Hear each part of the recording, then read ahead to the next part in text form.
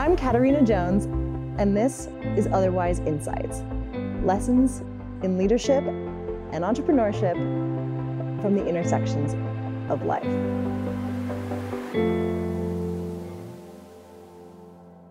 The best laid plans of mice and men often go awry. Today's episode is about adapting when things go wrong. In business, just like in life, no matter how much you plan, sometimes things go sideways. The question is, when you're live in the moment, what do you do? Hi, I'm Holly Coombs. I'm the production stage manager of Mean Girls on Broadway. A production stage manager is the one who calls the shots during the show. Night after night, Holly and her team follow a detailed plan, making sure all the elements of the show come together so that the audience has a great experience. But things happen all the time.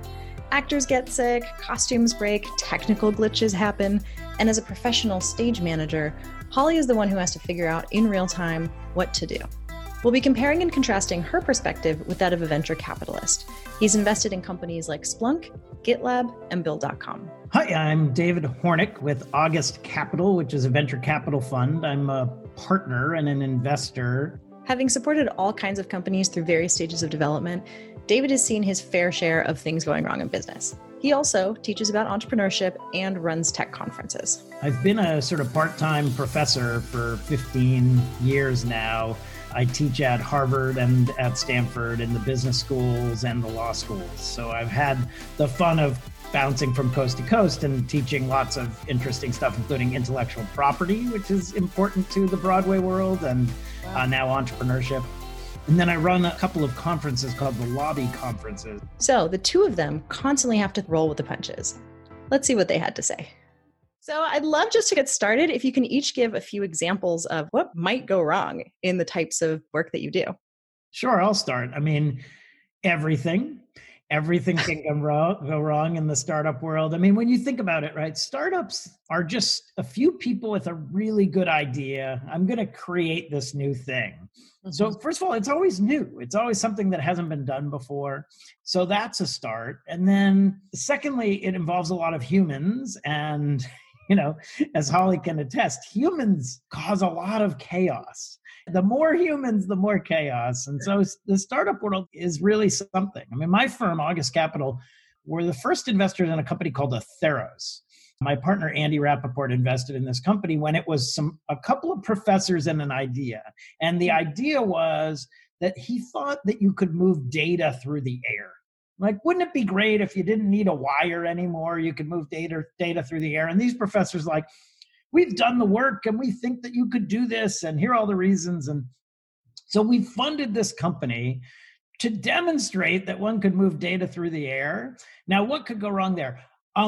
Everything, principally that data couldn't move through the air in sufficient speed. And it turned out this company actually figured it out. And the reason that we have Wi-Fi and everything is because these professors created it, right? They invented Wi-Fi and they came to us when it was two people with this idea that RF technology could make data move through the air.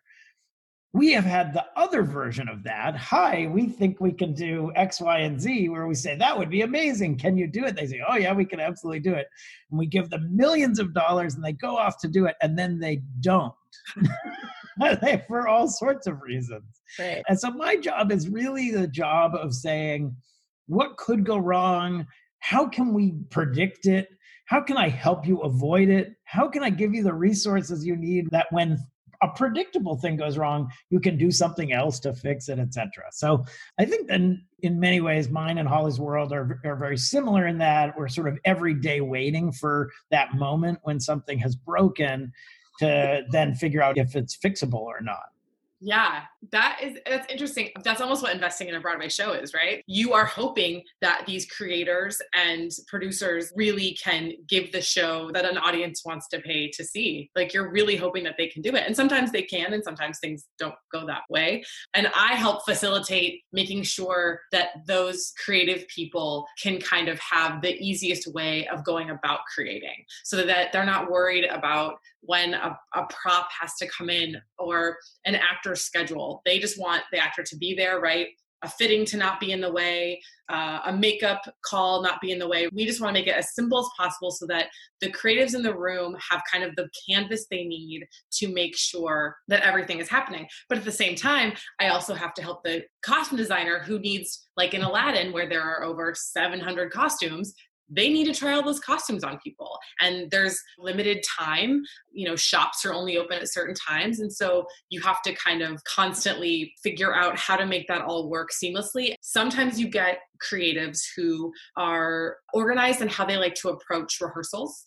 And so they can tell you, I need these people, this is what I'm working on. And some want the ability to be able to do and switch and go to the next thing whenever they want to, which is fair. It's a new musical. It's a new show, right? They don't know what. Maybe today it's a new scene and they have to work it out and they're adding someone to that scene. So I try to predict as much as I can on those things. Okay, I don't think they're going to use these 5 people. We can send them really quickly. And sometimes I guess really well, and sometimes I don't. And then there's like, why isn't this person here? And it's kind of constantly juggling that. I mean, we've had lots of other things go wrong with live audiences. Mostly for the Broadway world, we are okay with having to stop a show and fix the thing that's the problem or the issue and move on. Cirque shows aren't the same. They like to continue on and try to swap out acts. And I've done a Cirque show before, and that is a whole different set of skills of quick problem solving because the show can't stop. And the people that's their lives literally at risk. One of those shows, actually the Michael Jackson show, one of the largest kind of opportunities for us was that at that time, Michael Jackson had already passed away. So his voice was on time code, right? So the band was live. The band would start playing and the lead band member would push a button and it was all recorded so that his voice would seamlessly fit in with the music. So you get to hear Michael, but with a live band in an arena. Though you can't stop time code. You can't stop his voice, right? You can't push pause on his voice when something goes wrong. You have to keep the show going. You have to figure out in the moment, okay, this piece of scenery isn't working. Who else do we send out? What else can we do? Wow. So day to day, I mean, kind of what is fun about the job, right? You're just constantly having to make sure it problem solve and you try to make plans for when X piece of scenery doesn't work. But sometimes you don't plan for that. At what point do you feel like, okay, I've done enough planning now, due diligence on a company where you feel like, I think I get what they're about? And at what point do you just trust your instincts or trust your gut? Yeah, I mean, I live in the world of imperfect information. There's never a time where you say, oh, well, now I've got it all. There's all the information. I'm good. And so you really do have to, at some point, believe that you've gathered the data that's rational and make a good choice. I kind of joke about it. I was once talking to a big bank and I was asked a question, oh, David, does it concern you that you can never gather all of this information? And so you're working with imperfect information. And I said at the time, I'm actually dyslexic and I don't even have all of the information in a sentence. So so I'm pretty well suited for that. And it was just sort of an offhanded moment, but it actually started a lot of conversations for me since that time about dyslexia and about the fact that, one of the skill sets of dyslexics is this capacity to be able to adapt to change and to deal with the fact that you have imperfect information pretty much always and all those things. So I've never had a problem with that, but it is scary.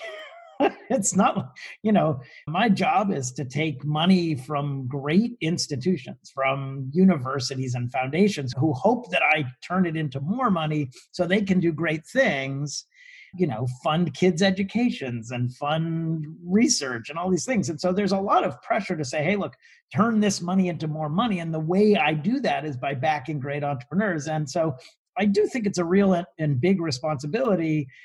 And it's scary because there are a lot of instances where you make a choice you think is a great choice, and then it is very quickly obvious that you have not. The expression in the venture world is that lemons ripen early. You know quickly the ones that are not going to work, and yet you have lots of time on your hands to try and fix that. Wow, how interesting. Lemons ripen early. I've not heard that before. Is that similar for you, Holly, that you tend to know quickly if something was a right decision or not? Sometimes yes, and sometimes no. Usually I get to put together my own team. of my assistants. We kind of go through things that are kind of obvious that could go wrong, right? Like in Mean Girls, we have these doors that have to open to allow some scenery through. That is an obvious thing. If something goes wrong there, which happens, right? It's run by a computer. Computers have problems. It just is what it is. There's obvious ones that we can definitely go through, right? You figure out kind of your standard operating procedure of when things go wrong, kind of what the communication is, between different departments, the phone tree, if you would say, of how information gets dispelled, especially like during a live show. And then you trust that your team who you've picked and that you've worked with knows what to do when those things happen. So we plan to a certain extent, but things always happen that you're like, wow, we didn't see that one. That's interesting.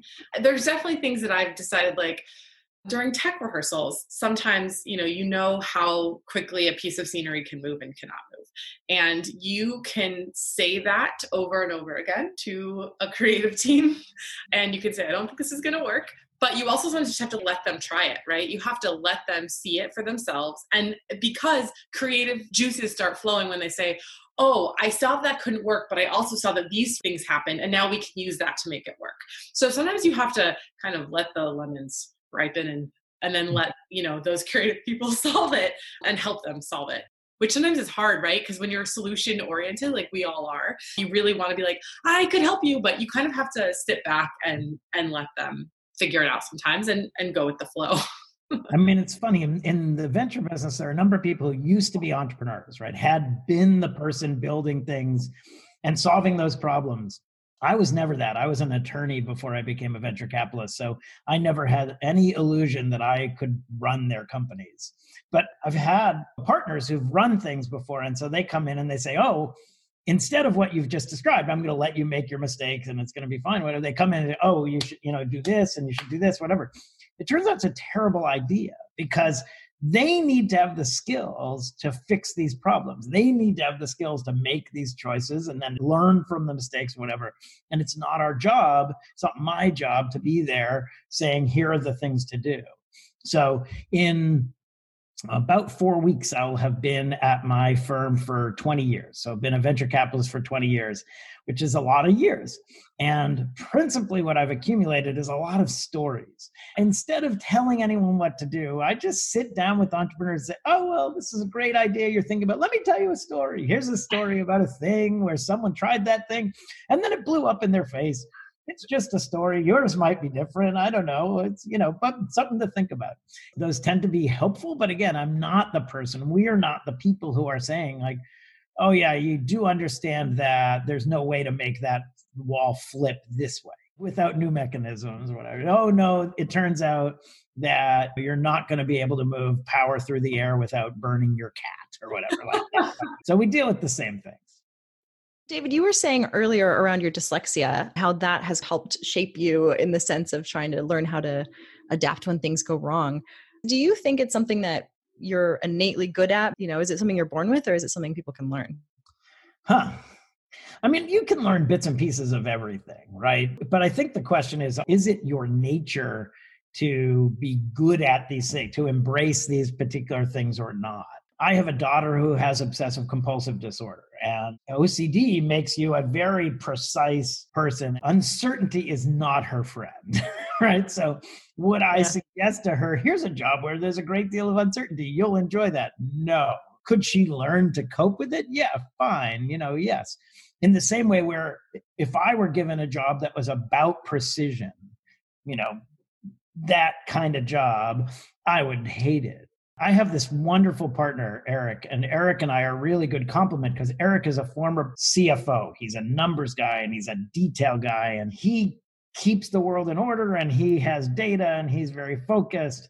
And my world is like, oh my God, this person is amazing. And why don't we get them together and they could concoct a really amazing team and whatever. So I think that there are people who are well suited to some of this stuff and they should surround themselves with people who are doing those complementary things. In the end, it's know what you like. It's not know what you're good at because frankly, who knows what anyone is good at, but know what you like.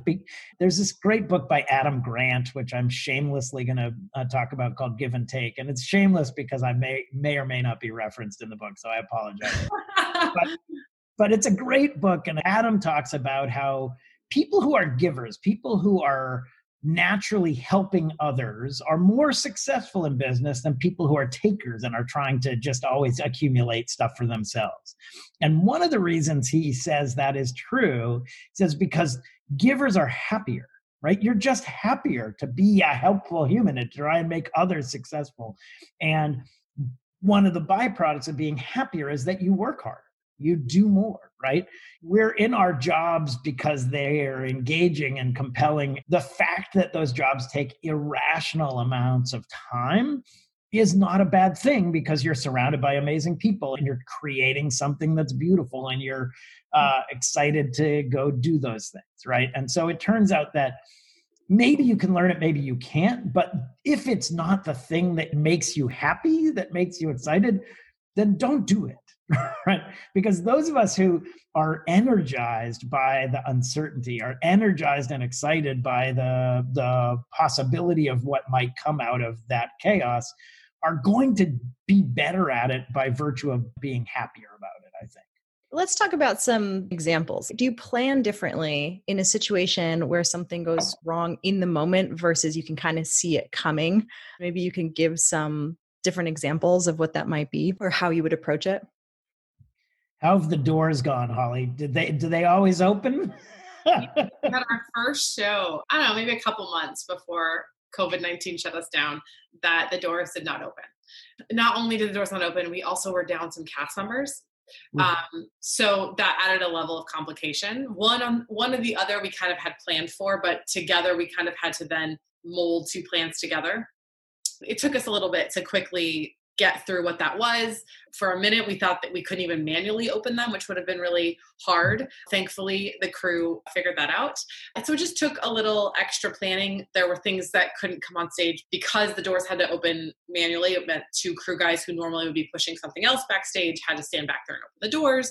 But, we went through kind of our list, kind of what you're talking about. Thankfully, I have a team that compliments me because, you can't be everything. I am not such a detailed person. I kind of like to broad stroke it and then let my team help me quickly figure it out.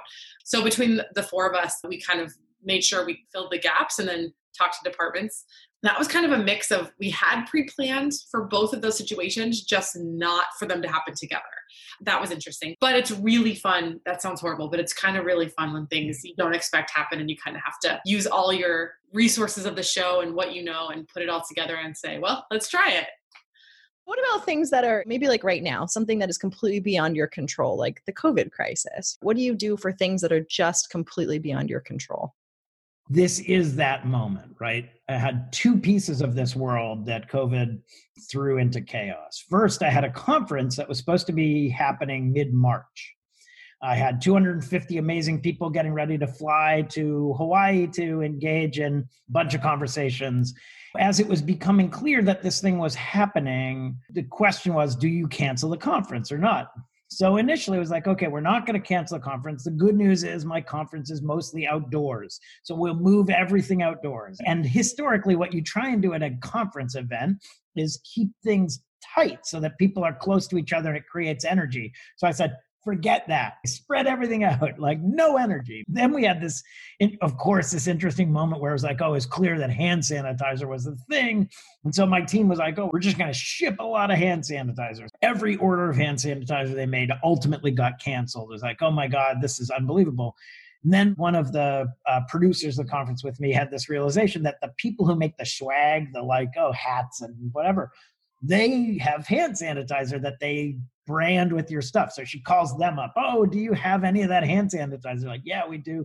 We ordered 600 little branded hand sanitizers. Great. And it was just one of those things where we went through all these machinations to figure out how to make sure that food was served and hands were washed and people were spread out and all these things. And so we had a really good plan for a socially distanced conference. And I was watching Hawaii, and Hawaii had one instance of COVID and then only 3. And so it was a great place to fly. Anyway, long story short, it became perfectly clear that nothing I did made sense, and we had to cancel the conference. And that's a big and expensive decision. And now we're busy. We've moved the conference. We're negotiating to have the conference in October. But really, I don't know. Like, is it really going to happen in October? That's just my conference. I have a million stories about my companies and all the challenges, but I'll let Holly talk about the heartbreak of Broadway right now. I think all of us who care deeply about live theater are just suffering. And of course, it's your profession, it's your world, it's all your friends. How are you thinking about it? What's happening? It's interesting. And it's a day by day thing where you either like spin out into it or you're like, nope, you just have to float along. When things started, all of a sudden we were hoarding, we always have Purell backstage, right? Everyone touches everything. We touch each other. Dressers are pulling clothes off of sweaty actors. There's just no way to not interact. And early on, our general managers would come and talk to us about what the government was saying, what was possible, what the Broadway League was saying, and all that me and my team had power to do was try to make people feel comfortable, make sure that they had as many hand wiping, washing stations as we could possibly give them, talk to wardrobe who was being proactive about cleaning things more. I mean, they always clean things, but going kind of the extra mile. And all we could really do was kind of sit back and let the producers and the Broadway League and really ultimately the governor of New York tell us what to do.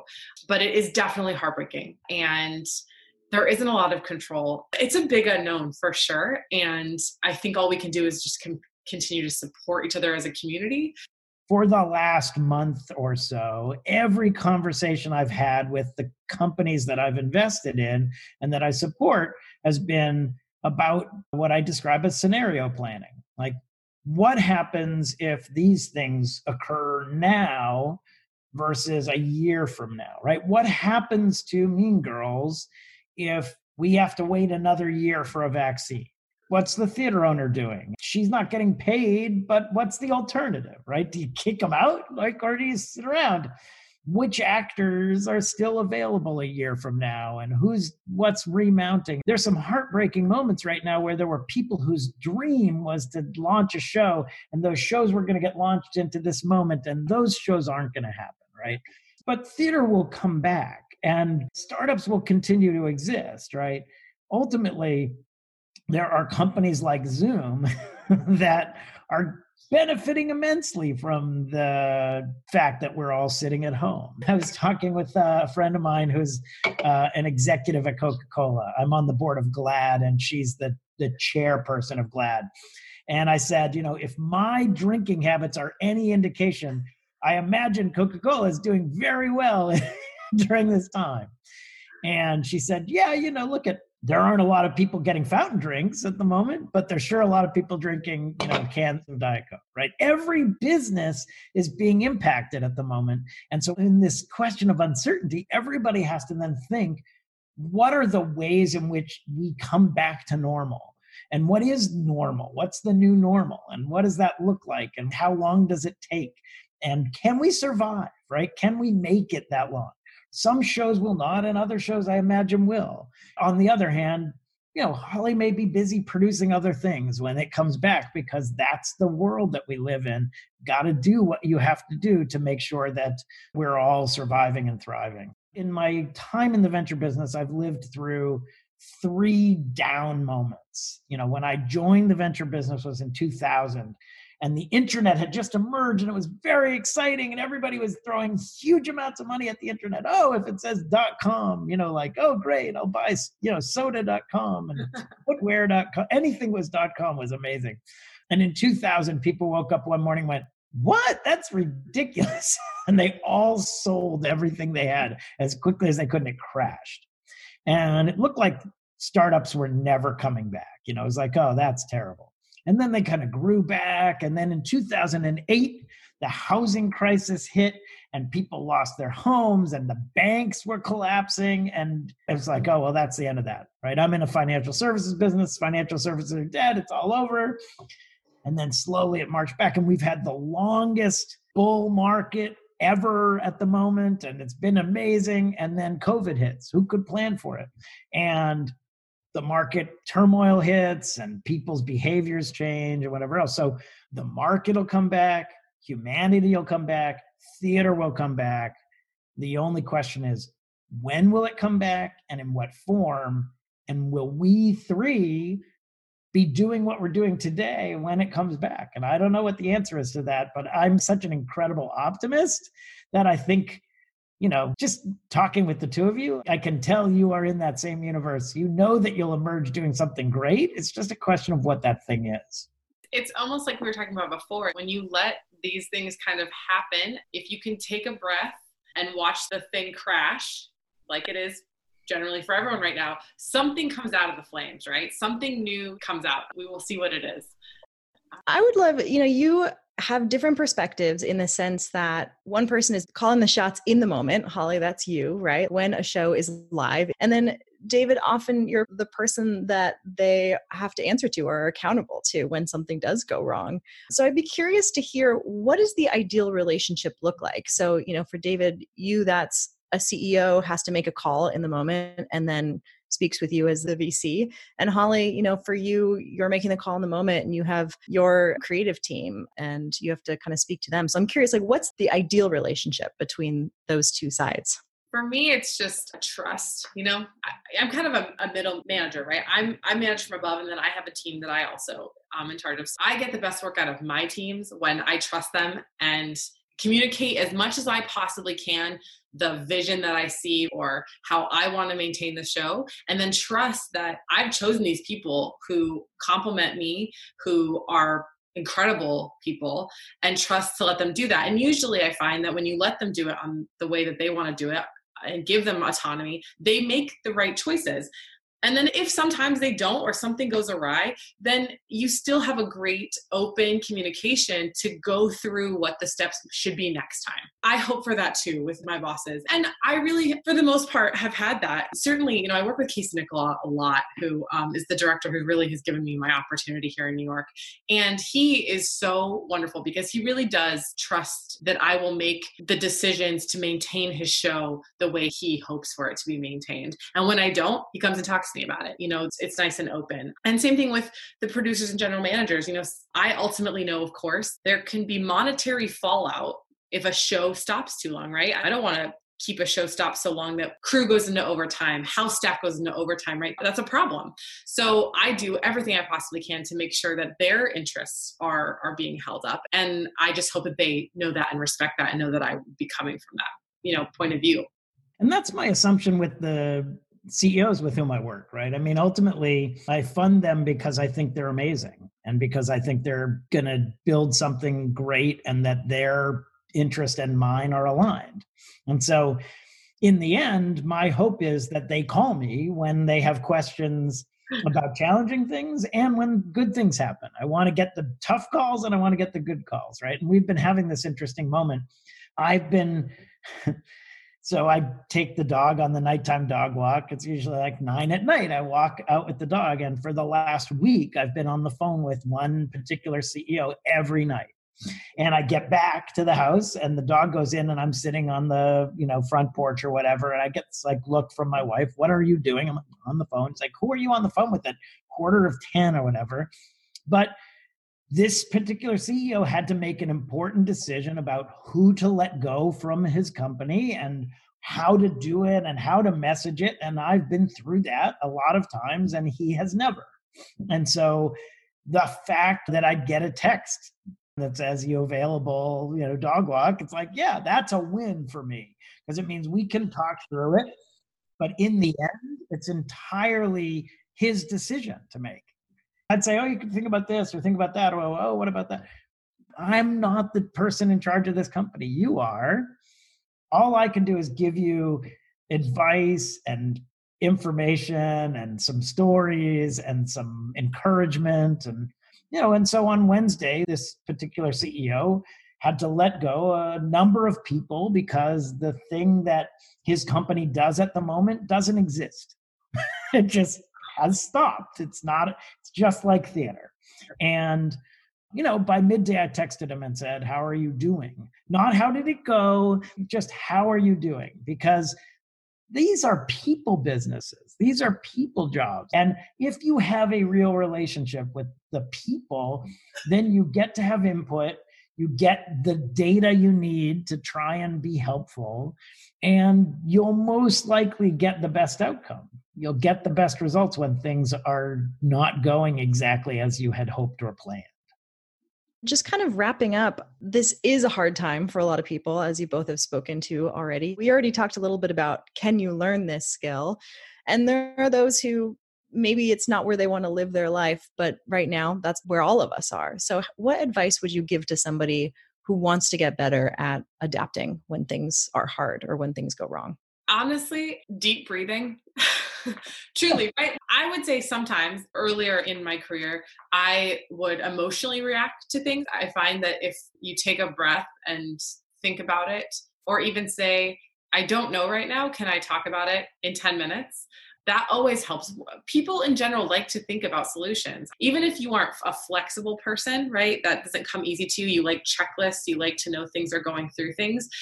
We solve problems every day as humans, right? Like every day we solve our own issues, paying bills, being late, trying to get things, navigating the city, whatever. So it's all within your realm of possibility. It's just using that muscle in your head and giving yourself time to use it. You don't have to necessarily think on a dot for every situation. Obviously, calling a show, or there are things where you do, but not every situation is like that. So take those opportunities to take a breath and think through them and write down what your possibilities are or what multiple solutions are. I'm not an advice person. Tell us a story, David. I mean, I always sort of think like, what do I know? And the other problem with it is it's always different, right? It's always different. So you say like, oh, here's my advice. I've seen this thing. And then it's totally different. You're like, oh yeah, I don't know anything about that thing. I think there are a set of us who are just wired to try and solve problems. And one of the challenges is that there are just some problems you can't solve. I think that one of the big lessons over lots of years is to know that sometimes there just are problems you can't solve, and offering solutions is not helppful. Right? It's like, David, of course I know all those things. I'm just trying to figure out how to do it without crying. It's like, oh, you want the how to do it without crying thing.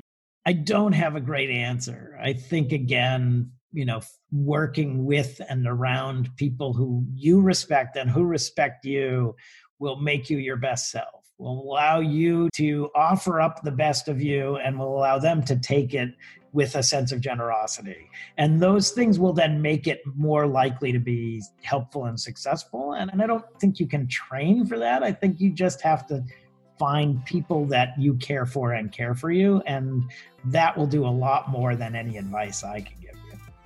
So there you have it, from the experts. A few key takeaways for me were, anyone can think on their feet. We all do it every day. It's just reminding yourself to flex that muscle when you're in the moment, and sometimes giving yourself a minute to breathe. Surround yourself with people whose skills complement yours. If you don't naturally like uncertainty, partner with someone who does. When things go wrong that are in your control, it can help to make a plan and tackle things one at a time. When things are outside of your control, it can help to talk to people who have been there, do scenario planning, stay optimistic, and remember that things will change again. It's just a matter of when. Even people who are extremely practiced sometimes are still scared about making the wrong choices. And finally, remember that sometimes there are problems that you just can't solve. A huge thank you to Holly and David for sharing their wise insights with others. Before we wrap up, I want to mention an organization called the Actors Fund. Due to coronavirus, all of Broadway has been shut down for several months. That means a lot of people are out of work. The Actors Fund supports members of the theater community during times of need. If you're interested and able, please consider a donation. You can learn more at actorsfund.org. If you like this episode, please subscribe for more.